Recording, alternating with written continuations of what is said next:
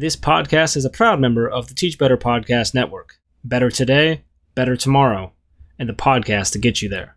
Explore more podcasts at www.teachbetterpodcastnetwork.com. Now let's get on to the episode.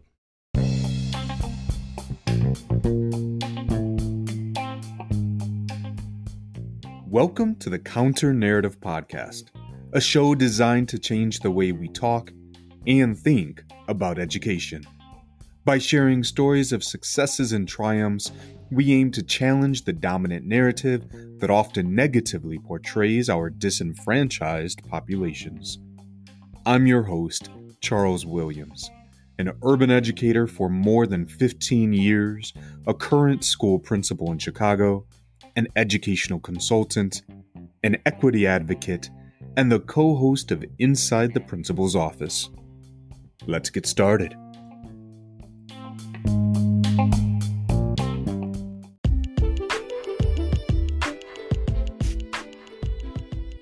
In this episode, I chat with Connie Hamilton, who has served as a teacher, coach, principal, and central office leader.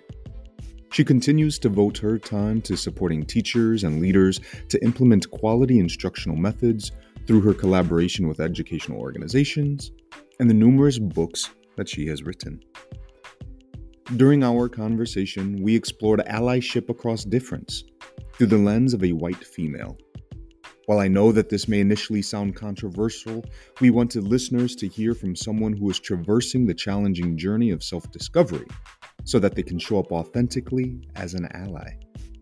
It is our hope that this understanding will not only encourage others to embark or continue on their own journeys, but also provide helpful insight for others who are attempting to better understand the process. The truth is, we must all go through a version of self-exploration if we expect to be positioned better to align ourselves with those who are different from us.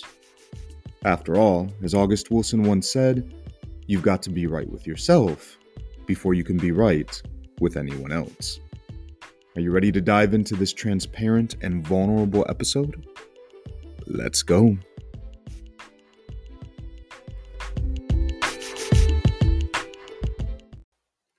Hello and welcome back to another episode of the Counter Narrative Podcast. I'm really looking forward to this conversation because I had the opportunity to connect with our guest in a previous episode. I don't know how many episodes ago by the time this actually airs, but she and I had some conversations offline, and I said, you know what? I need to get you back on by yourself. No offense to your co-authors, but let's examine this. Let's dive in a little deeper. And in doing so, discovered that she has some connections to some of our other guests. So I'm really looking forward to this conversation. So Connie, how are you doing today? Today, I'm doing really well. I've had a pretty productive day, and the weather is beautiful here in West Michigan. And so far, it's been a good day. Thank you for asking. Yeah, no, of course. And I know the last time you and I connected, I pointed out to you that I'll be coming up to the southwestern Michigan area for my wife's birthday. So by the time this airs, that should have already occurred. So hopefully, you'll be able to see the pictures on the Instagram or Twitter or wherever else it is. But I am looking forward to making my way up there next weekend. We're just starting to get a little bit of color change. So nice. In the next couple of weeks, there will probably be a little more orange and red leaves on the trees. Wonderful. Well, Connie, I know that someone who may be listening who was like, oh yeah, I recognize that she was on with Joe and TJ, but maybe they didn't get to listen to that episode yet. If you haven't, don't pause this one. Just go and listen to that one after this. But maybe they don't know who you are. So let's kick things off there. Tell us a little bit about who you are, kind of your journey. I know we've done this before, but just once more, just tell us a little bit about who you are.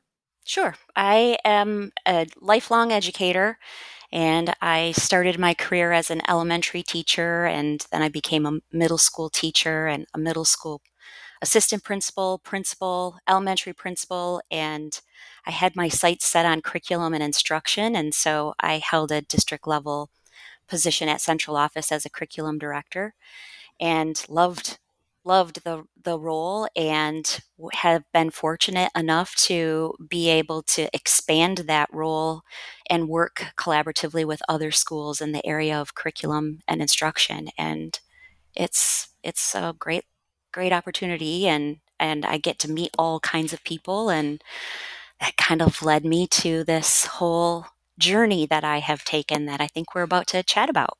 Yeah. Well, I know last time, right, you were on, you and your co-authors, we were discussing your book, The Seven Mind Shifts.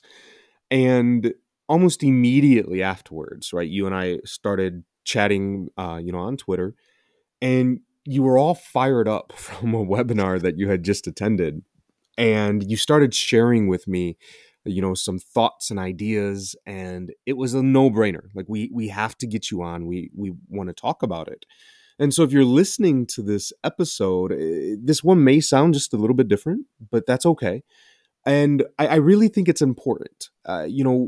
Obviously, this whole point of this uh, podcast is to push back and to challenge conversations, really to make some people feel a little uncomfortable as we reflect on our own practices and how we're showing up in spaces. And one of the things that, I'll be honest, really bothers me as I do my equity work across the country, to hear people who just say, you know what, it isn't my job. I'm not going to work with you. If you're not there, then that's on you. And I get it. I get, to a point, the frustration, people being tired and overwhelmed and just saying, that isn't how I want to show up. That is not the tasks that I'm going to take on. But I think it's important for us to understand that this work is messy, and that just as we go through processes and stages of understanding, because I say this all the time, we're not born, quote, woke, right? We have to understand, we have to go through and reflect and understand how we're showing up. So do other groups of individuals. And so Connie and I were having a conversation where she almost identified stages. And I think it's really important for us to be able to sit back and say, hey, how are those other people showing up to this space? How are they saying, hey, I'm recognizing the privileges I've had, and this is kind of the process that I'm going through, of recognizing that and dealing with it and processing it. And again, if we're going to come collectively to the table, this is something Connie and I were just mentioning, then we have to do so with a mutual open mind of saying, how do we benefit from understanding one another? And so I was like, yes, this conversation needs to be had, because I don't think it is heard enough. And so we're going to dive in. And so it's a preface, right? Like, during this conversation, there may be things that we say that may be off a little bit as we're processing and understanding it. But one of the norms that I always share in the spaces that I'm in is, first of all, assume best intentions. One, because we may do something, we may say something that is incorrect, that is wrong, but also taking responsibility for whatever outcome based on that. And so we're recognizing that already. And so we're going to go on this journey together as we have this conversation. And so I want you, as the listener, to feel free to join in with us. And afterwards, feel free to connect with us and share your own thoughts and ideas or feedback for us on this conversation. So, Connie, I hope I did a good job of prefacing this discussion. So let's Yeah. jump in. Can you share a little bit about kind of how this started between me and you? Yeah. So, just we don't have a visual here. So I am a white, Midwestern, cisgender, heterosexual Christian. I cannot get any more mainstream than what I am. I grew up in middle class America in a bubble. And there are plenty of other people who have had that same upbringing as I. And so I kind of lived the majority of my adolescent years and even into college sort of oblivious to the notion of racism, and I'm not racist just because I don't use racial slurs. I'm not, I love everybody. I even have been guilty in my past of saying I don't see color. I've learned better since then, but this is just this naive privilege that I was able to enjoy and still do enjoy, but I didn't even know that I had it.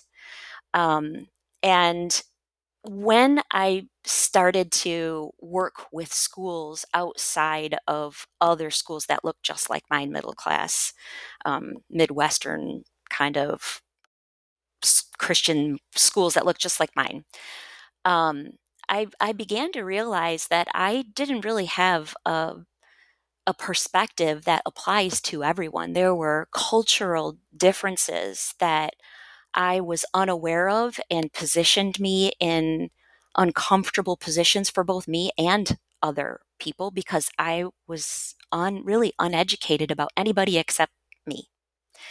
And when I began to accept and learn about how I had maybe not made the best decisions up until that point, I went into this stage that I now can recognize from a different perspective of feeling sorry for myself and being shameful and, oh, look at me, I didn't know any better. And really a very selfish, self centered kind of here I have wronged other people, but I'm still making it about me. Right. Um, and I lived in that place for a long time. I mean, I would even go so far as to say I was vocal about I didn't know any better and now I do. and feeling kind of proud of myself, like, look at me, I have white privilege, and expecting that really to be enough. And I didn't do a whole lot of work initially around that other than just being aware. And I met someone on Twitter who turned me on to two books. And it really helped me to see things in a couple of different ways. And it was suggested to me to read these two books in this sequence. The first one is called I'm Still Here: Black Dignity in a World Made for Whiteness by Austin Channing Brown. And Austin Channing Brown is a Black woman whose parents gave her a white male name, Austin, to give her a little bit of an advantage. And what I was able to see through reading that book is just a glimpse of what life is like for non-white people. And some things that, and as I've listened even to your podcast, Charles, there are just multiple examples of the same kind of notion of things that just would escape me. I was able to live my life without recognizing them. And so her candidness helped me to be able to see a new perspective and kind of made me curious and interested to learn more so that I could be more empathetic and I could be more open and I could begin to explore where I might have some implicit bias that I could tackle. And after I read that book, I moved on to white fragility. And anyone who's done any work in this area is probably very familiar with Robin DiAngelo's work. And she is very clear and she's very blunt. And I kind of roll with that. I can sugarcoat things if I have to, but I really prefer not to. Mm-hmm. So I liked her style. And what she helped me to do is just to normalize some of the language and to accept that I'm going to have racist tendencies, but that doesn't mean that I'm a bigot. It doesn't mean that I intentionally cause harm, and it doesn't mean that I'm a bad person. And I think when we use some of these trigger words, racism, racist, when some people hear those words, defense mechanisms immediately come into play. I can't tell you how many times that people have said to me, "Are you calling me a racist?" No, I'm just stating the fact. You your staff does not look like the students that you serve. That's not racist. It's true. And so she helped just give me a little bit of vocabulary. And so that next phase that I sort of moved into was this idea that I was going to be an ally and I was going to help people to see what I was able to see. I was going to point out white privilege and I was going to point out inequities. And in typical Connie Hamilton fashion, where I was very blunt and candid, I I experienced failure with that very quickly. And almost every single time that I made an effort to call attention to people who were not ready to hear it, it fell on on ears that were not ready to hear it. And um, so when you have that frequency of failure, it causes you to sort of pause and go, okay, what am I not doing right here? Because it clearly can't be the person on the other end. It has to do something with my delivery that I'm not able to communicate this message and help people to see things from a different perspective. And mind you, I kind of pride myself with being articulate and being able to communicate things effectively and help people to see things from different points of view. So this failure in this area was particularly hard for me to figure out how I was not able to navigate this. And so not only was I unsuccessful in helping people to see things, but I also began to recognize my own implicit bias showing its head because now I was looking for it. And occasionally I would hear things like, sometimes when people have the best of intentions, they cause more harm. Even if they don't intend to, that is the impact. And so then I went from, being oblivious to being shameful to wanting to be an ally and a vocal proponent of that to, oh, well, if I'm an ally, I certainly don't want to do any harm.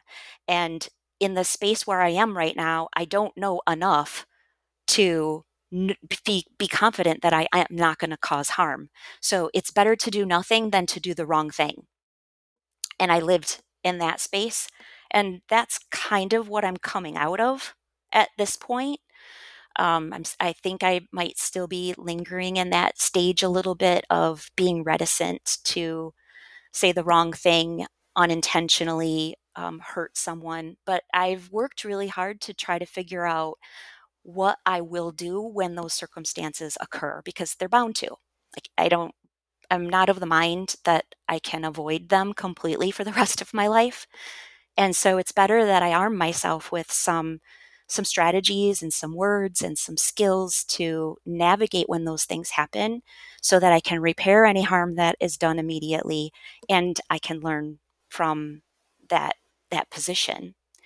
And where I want to continue to grow into it, and this podcast is kind of my first real stamp that I can say that it's a mindful, purposeful choice that I'm making to take some kind of action and not just sit back and watch other people do the work that is so important to be done. So, Connie, first of all, I want to say thank you. You know, to be able to come into a space and to be able to share that out loud, it takes a certain level of transparency and vulnerability. And so I just want to say thank you for being willing to say, hey, this is who I am. These are the things that I've gone through, good or bad. This is just who I am. So thank you for that. Mm-hmm. I was jotting down a few notes and I kind of want to go back and kind of work our way through some of this because as you mentioned to me, right, there are individuals who I'm sure who are listening to this show or people who are listening who know others who are maybe at these various stages. And so I kind of want to go back into that idea, first of all, like, because you mentioned the word privilege. Mm-hmm. And it is one of the things that still surprise me that we're still arguing and fighting over.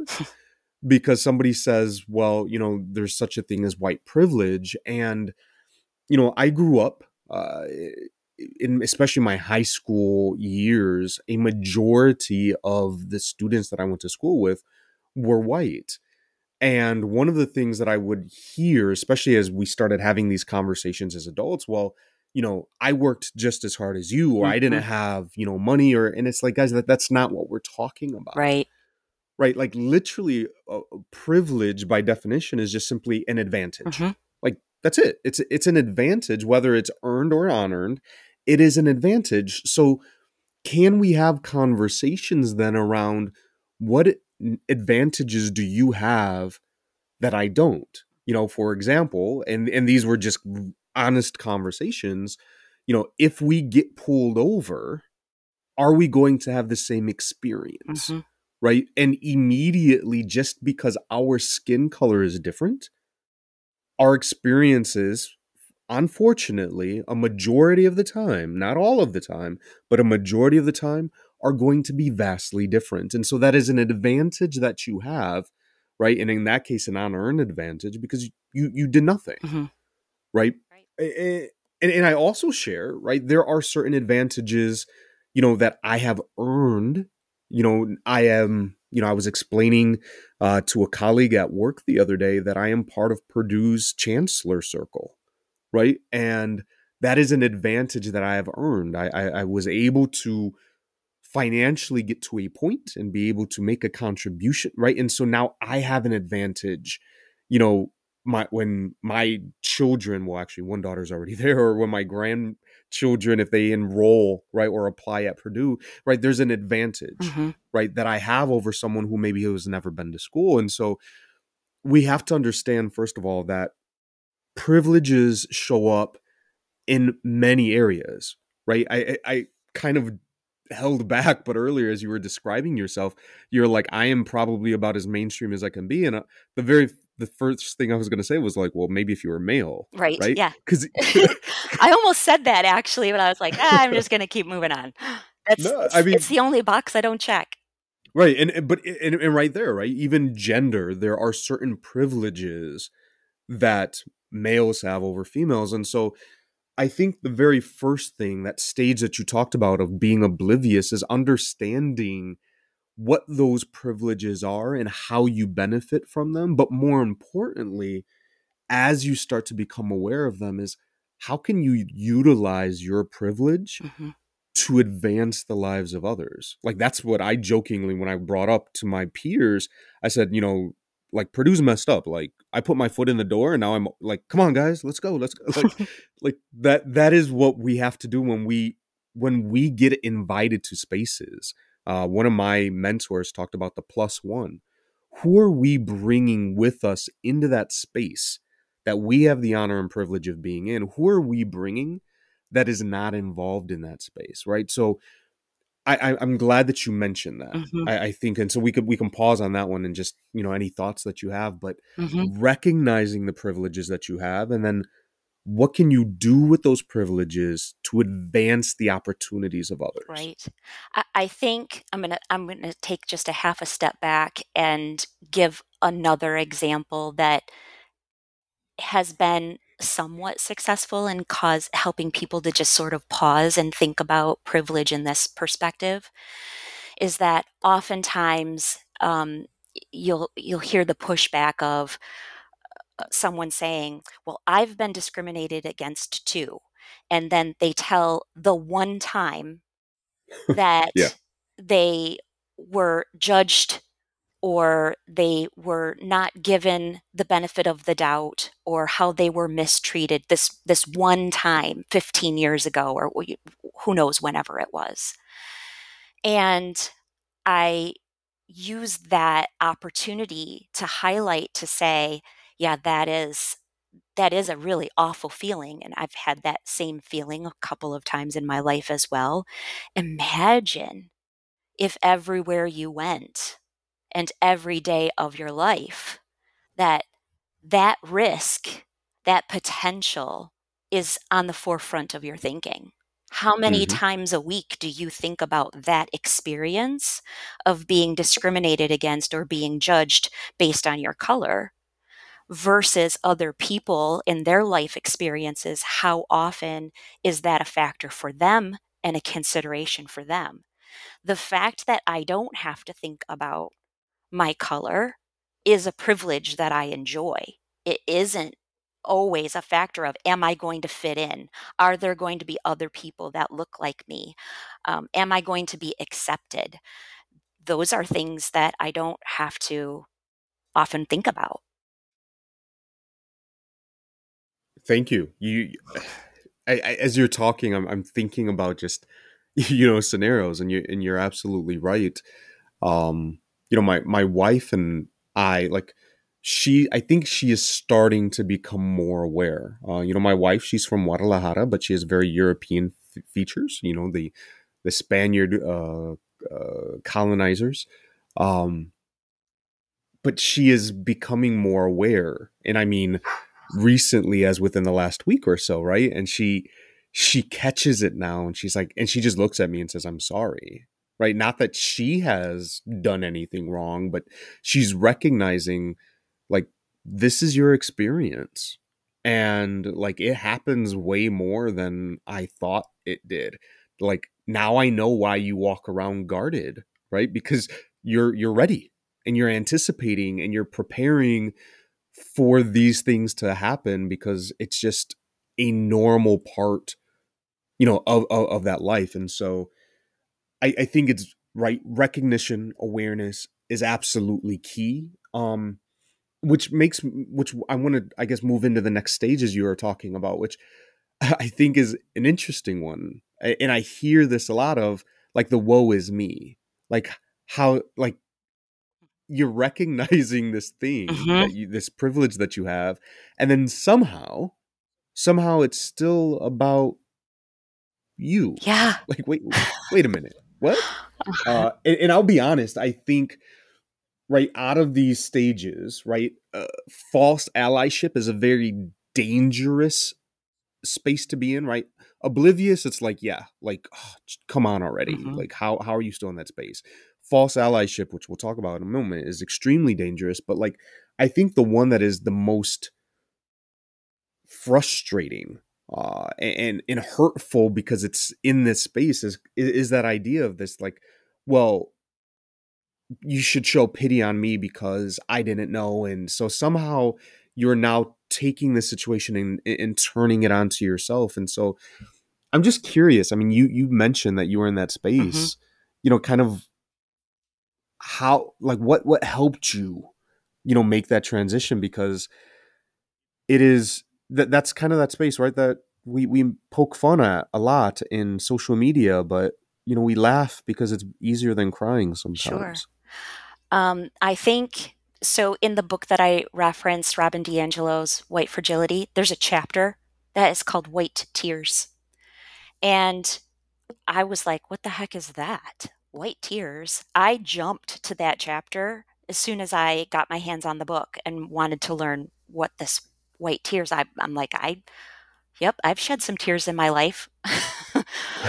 um, and it was, um, the reflection that I had at the moment is, I guess it's just sort of a disappointment in yourself. And especially for an educator, I think that educators get into this field because they want to do good. And when you have this realization that what you thought was good really wasn't, it really hits you at your identity of wanting to be a nurturer and someone who provides service and care. And it causes you to really question your character. Like, how could I have not known this? And how could I have been so awful? And look at all the harm that I caused. And I think, for some people, people reflect in different ways. And I think that when people have the aha moment, however they process that that is on them. I think the point is, though, is to recognize that, okay, yep, I did these things. And now that I know better, I can do better. I'm not going to dwell on this forever and use that as a crutch to not move forward. And I think when we look at things, I always try to bring it out of looking at a topic that is so personal and so hot, and look at it to something that we can all relate to, and maybe there isn't a whole lot of disagreement around. So think about like relationships, right? It just did like a couple's relationship, and let's say in this relationship there's some trust is broken, and the person who breaks the trust is like, hey, why don't you trust me, and why don't you do this, and it's like, wait a minute, you're the one who did X, Y, and Z, and now all of a sudden you're the victim because I'm holding you accountable. It's sort of that similar perspective of, it isn't about you, it's on you to do better. Mm-hmm.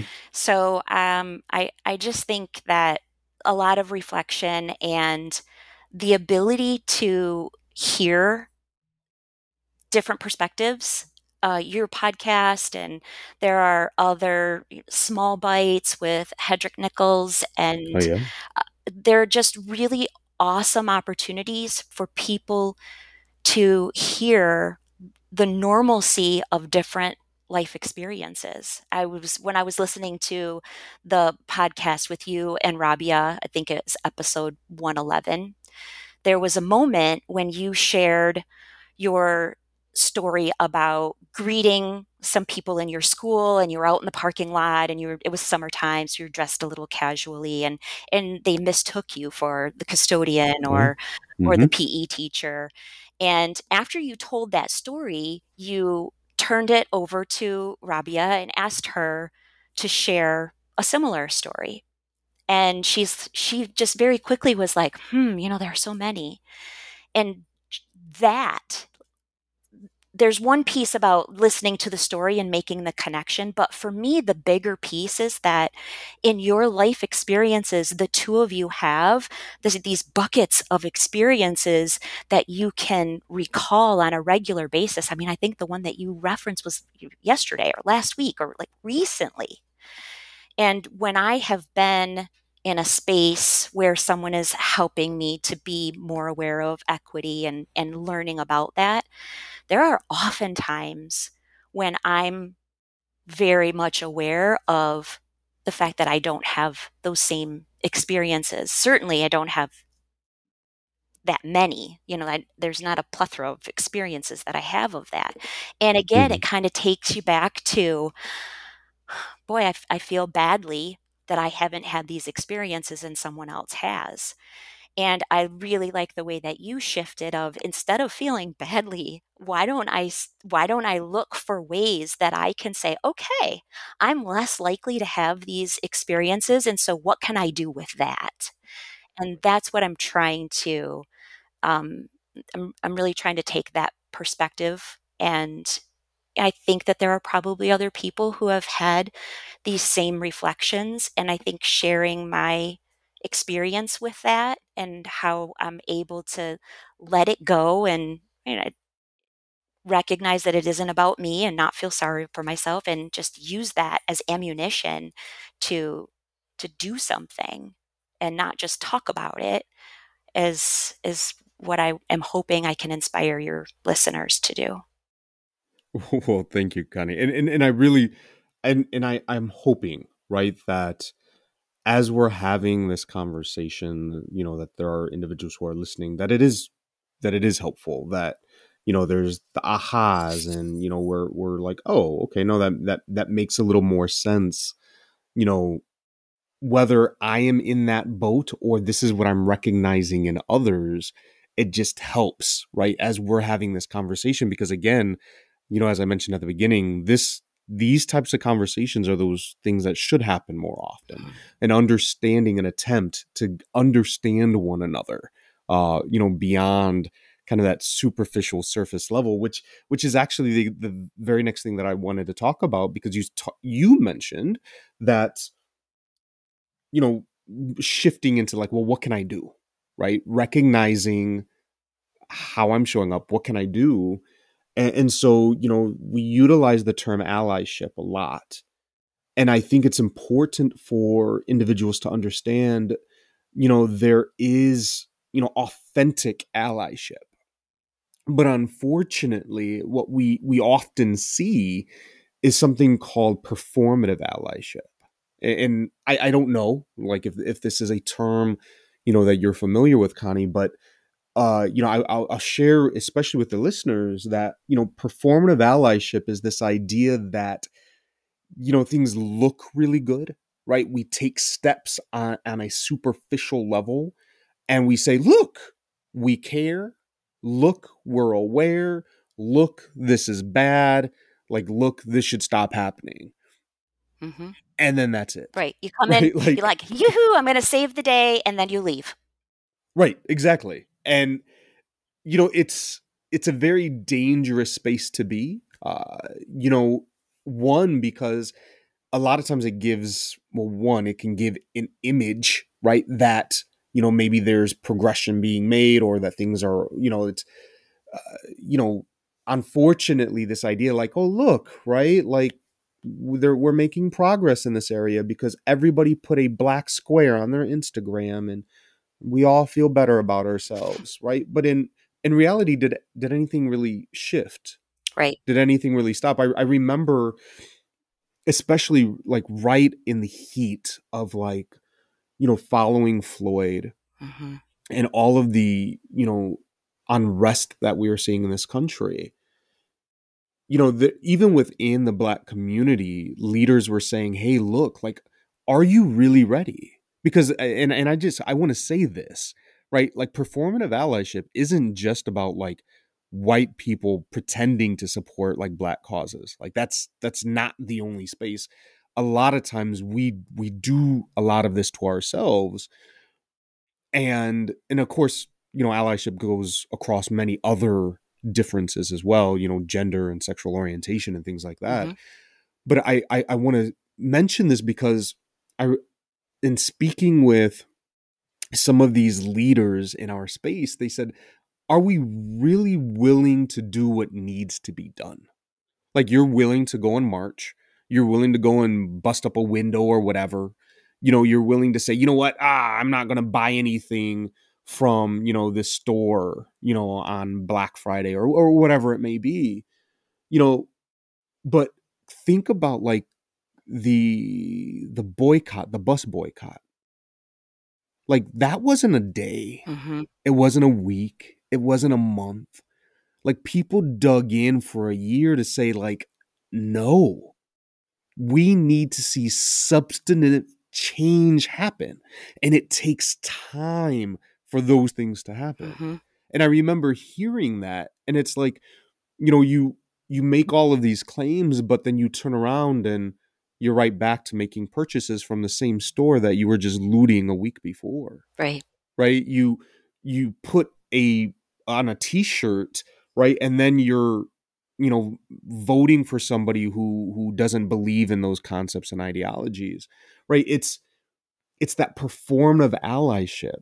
And so I'm curious, because you mentioned, you're like, hey, I'm going to try to be authentic, right? I'm going to try to start doing this work. And then you even started getting pushback.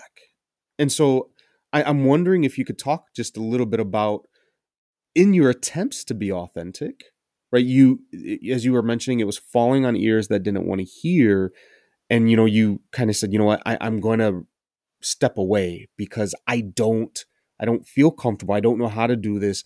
Like, this is becoming, just a little too much, a little too overwhelming.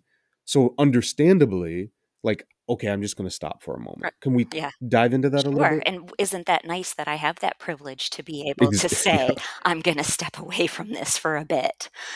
Um, yes. So sorry, couldn't resist that opportunity to No, point that it's out again. perfect. Yeah, I think the first really true example that I could think of where I mustered up the courage to speak, and I was working in a school district, and like many school districts that I work in, the staff doesn't have the same cultural backgrounds as as the students. Not in every school, but certainly there are plenty of schools that have mostly white staff and mostly students of color. And this was the case in this particular school where I was in. And I was in an elementary classroom, and the teacher was struggling with a particular student. He had had some behavior issues. And so we were in there as a team, sort of observing to see what we might be able to do from an instructional perspective to help the student be successful. And in the debrief after the lesson, the teacher shared that the student really wasn't connecting with anyone, was not really attaching, had had a rough home life. I don't recall the specifics of the background story. This was many years ago.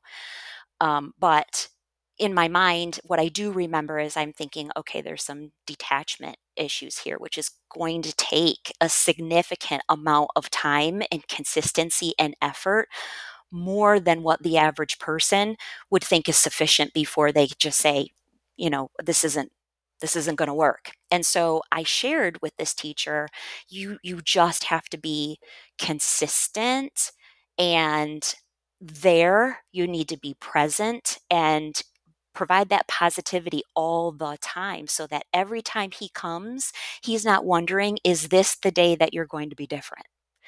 And you can't fast forward that. It's just going to take some time. And I said, and the fact that you're white and he's black adds a whole nother layer of the potential issue that he may have connecting with you and building trust with you. And she said nothing. We didn't really explore it much more than that. And I kind of walked away feeling really proud that I had mentioned color. And I revisited the school, and the next time that I came, I was with just the administrative staff, and we were debriefing what we had identified in instruction. And I took the opportunity with the administrative staff, who again was all white except one black male. And I said, when I was here the last time, I mentioned that the staff doesn't look like the students. And so one of the things that you may consider moving forward is, how can you help your staff to learn how to make connections with people that have culturally different backgrounds than they do? What are some of the things that they want to be mindful of? How can they recognize their implicit bias and really help to create an inclusive classroom? And one of the principals in the room looked at me and said, mm-hmm. And I'm like, yes, I did something here. And he said, my teachers told me that you were racist. And now I can see what they're talking about. And I was caught so off guard. Like, what do you mean? What are you saying? Like, I'm not talking about racism here. I'm not calling anybody, saying that they're being unfair, but the fact that I had labeled the fact that his teachers were white and the student was black, that was his definition of me being racist, the fact that I named color. And so when we look at having these conversations, if just that causes somebody to receive this label, and I'm thinking about this as I flew home on the way home, I thought, okay, if I were a woman of color, they wouldn't say you're racist. They would say, oh, now you're going to pull the black card. Either way, having these conversations about color and the implications that that means when we're crossing cultures and trying to understand one another is a challenge. And in that moment, I realized that I needed some skills. I needed some stories that could illustrate what I was trying to be mindful of. And I also needed to collect some experiences of success that could be shared so that people could see the potential if they would just be more open-minded to it. Thank you. Thank you for sharing that. I'm just kind of reflecting and chuck like, it's very easy to pull those cards, right? When I'm uncomfortable, and to stop conversations and just say, well, you're being a racist. Um, I thought, to be honest, the other day, I thought I was going to enter into a conversation. I stopped at a brewery on the way home just to pick up some dinner. And my lovely craft beer. It's one of my favorite things. Oh, you'll have And to check that out when you get to the Grand Rapids area. We have lots of yes, microbreweries here. Side yes. note, sorry to interrupt you. um, but that this guy was wearing a hat talking about how he wanted reparations.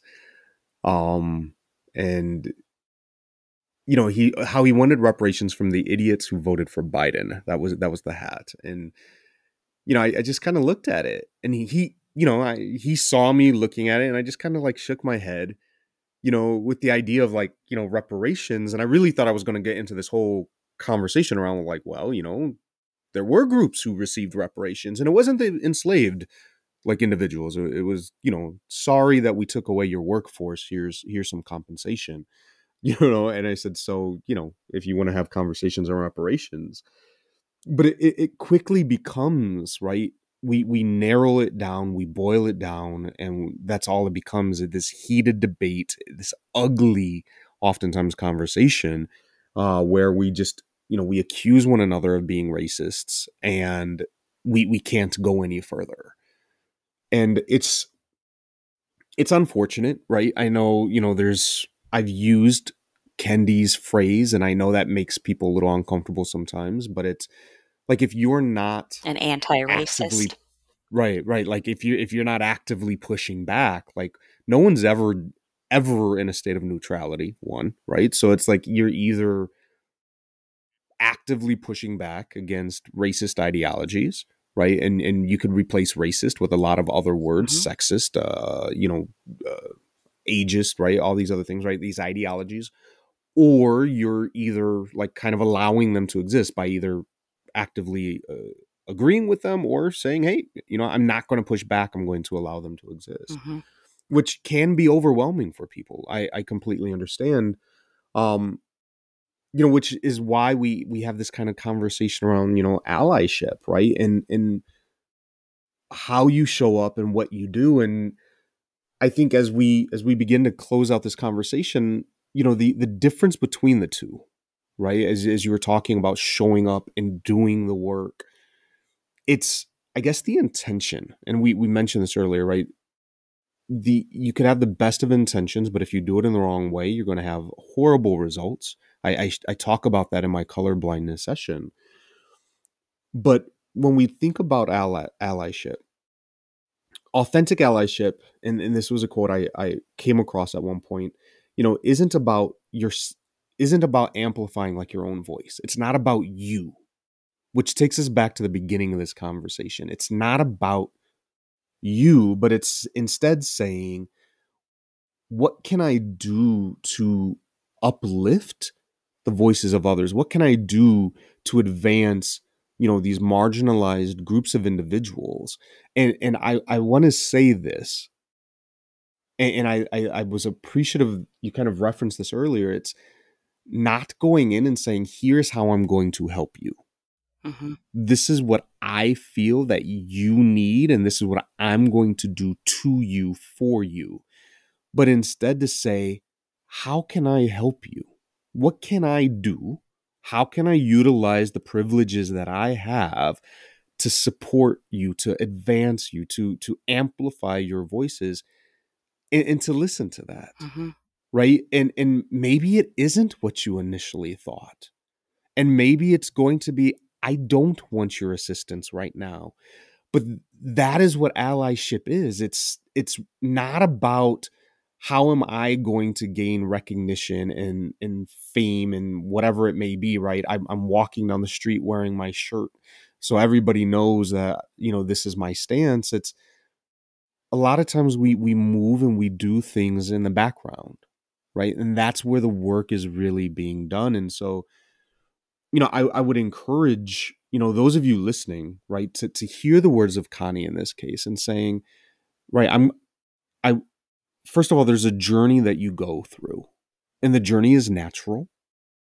The journey is expected. It's not linear by any means, right? It's messy. You're going to make advancements and regressions, and you're going to figure these things out. But it's important that you are being authentic when you're showing up in this space, right? That you are educating yourself. Connie brought up two wonderful resources, and that there are a plethora, right? Connecting yourselves with other educators. She mentioned Hedrick, right? Hedrick is a good friend of mine. Love her.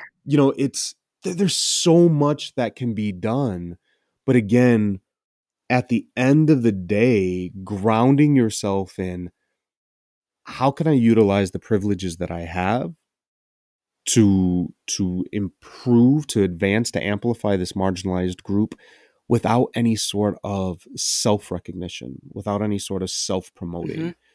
Mm-hmm. And I think that is kind of the heart of this conversation. Agree.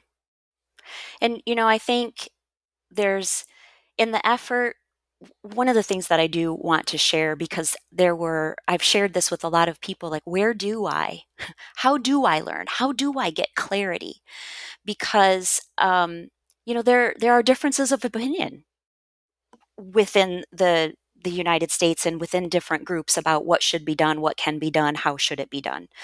So an example, and I'm always trying to be mindful of what else can I learn, what could I be doing differently, and how am I making sure that I minimize any harm that I'm doing. So recently on Twitter, there was a long thread, and it came across my feed, and the thread was something to the effect, it started about white people using memes and GIFs, however you want to say this, uh, with Black people, and that should not be done.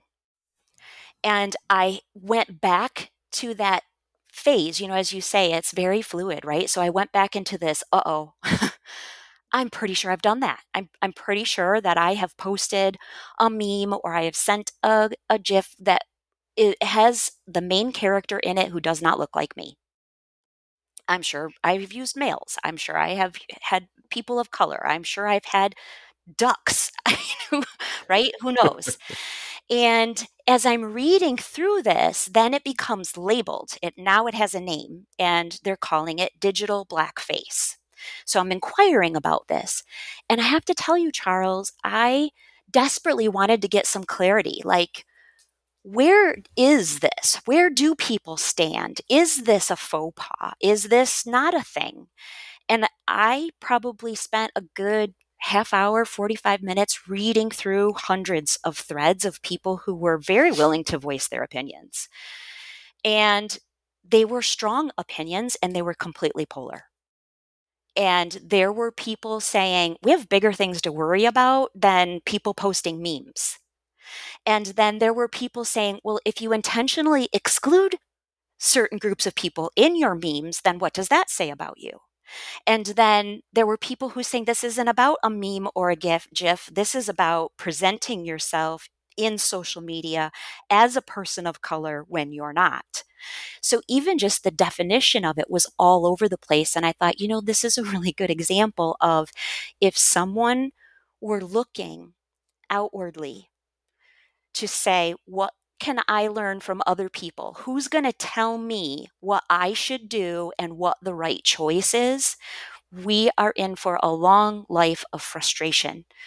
And what I realized as I was looking through that is that I need to develop enough confidence and clarity on who I am and what I stand for, so that I can look through a thread like that and be comfortable with the fact that it's all over the place, and use that as an opportunity to say, okay, people are going to see this differently. What does that mean for me? And how do I want to handle this situation? And I proudly did not contribute to the thread at all. I was just a little fly on the wall. But I think that's what we have to develop. That's what I have to develop anyway, is I need to be confident enough in where I stand, what I understand, and the perspectives that I have. So in the actions that I take, I'm empathetic and I'm helpful. And that isn't about asking someone else, what should I do? Now, I recognize what you're saying is a bit different. Like, how can I help you? Let's team up. Let's do this together.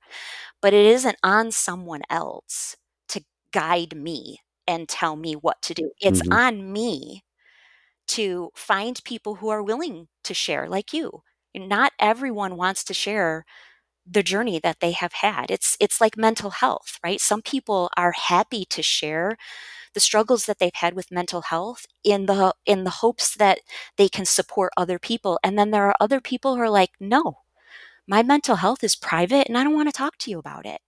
And Mm-hmm. we honor that in that space. And I think that if we transfer that into some of these conversations about culture and race and say, some people are going to be really open and they'll be happy to share their experiences and you'll be able to learn from them.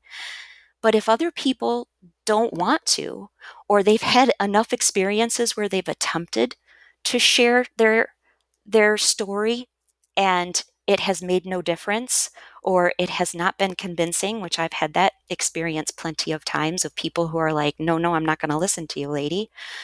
I can understand where people would just be like, this is exhausting. I don't want to spend my time and energy trying to educate you on something that is so personal to me. And I guess my stance is that there are people out there who are willing, and you can listen to podcasts, you can watch videos, you can just observe and listen to people's stories and build empathy so that you can have a better perspective of how every choice you make could have a different perspective than what you intended it to have. And once you see all of those things, you can make better decisions. And that is all we are asking. And so I'm hoping, right, that like if you're listening to this, that is what you begin, like, where am I showing up? How am I showing up? And what can I do, right? And I know Connie and I have had a long conversation. We're almost an hour in. Um, and it's just, I'm sure that this conversation can continue because there are so many layers, there are so many facets, and what we are recognizing, as you just mentioned, the digital blackface. I mean, I'll be honest, it's the first time I'm hearing of it. It makes like, oh, okay, I can kind of see, right, where things are going.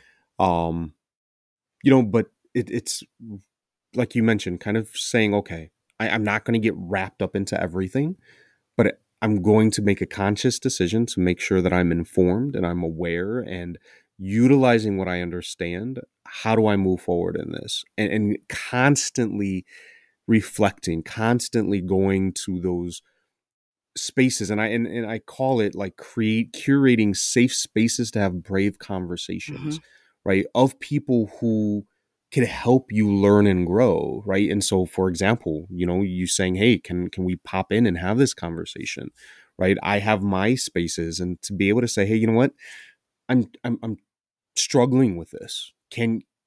What are your thoughts? What are your ideas? And it's never an obligation for anyone else, right? But to have those safe spaces to be able to learn and to grow and just to continue on to this journey, because it's never over.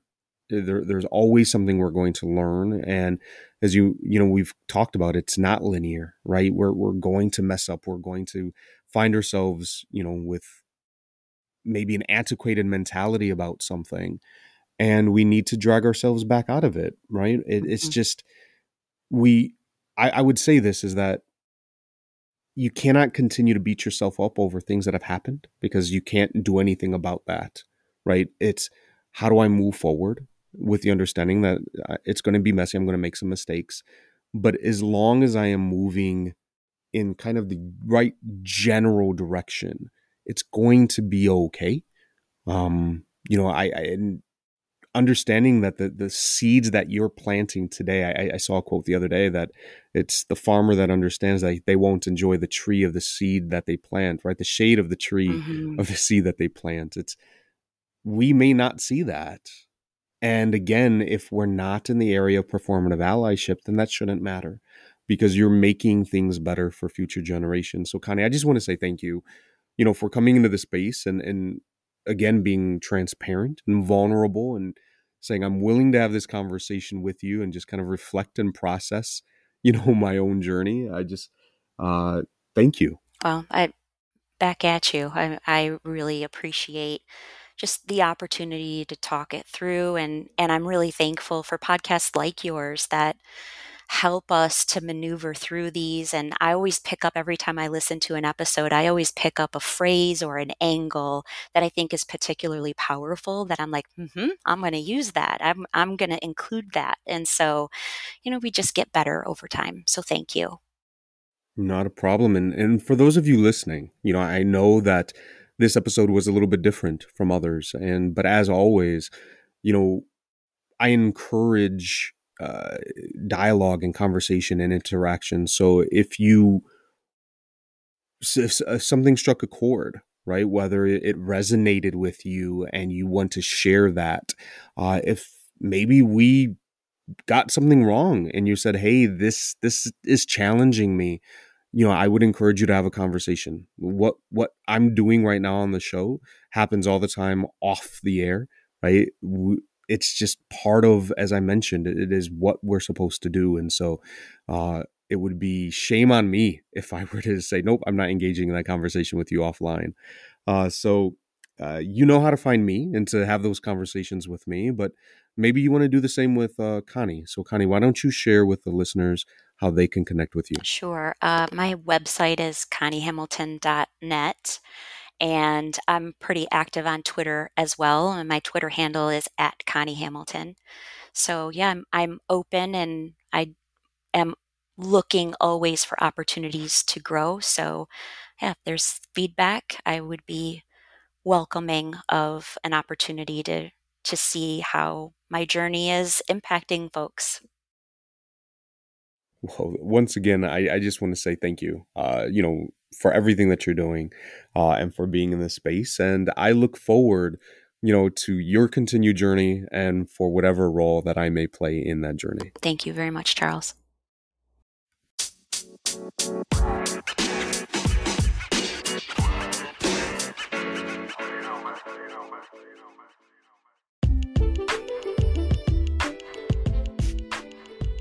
I want to thank you for listening to the Counter Narrative Podcast. If you're enjoying the show, please be sure to like, subscribe, and of course, share it with friends and family. I'd also love to hear your thoughts about the show, so please leave a comment or two as well. Now, I'm not sure what platform you're using, but the show can be found on Anchor, Google Podcast, Apple Podcast, Spotify, and plenty of other platforms. If the show isn't on your preferred site, let me know, and I'll be sure to get it up and running. This podcast is also featured on schoolrubric.com, where you can find educational articles, videos, and interviews with educators from around the globe. Be sure to connect with me and other listeners by following the show on Twitter @the CN Podcast and joining the show's Facebook group. Take care.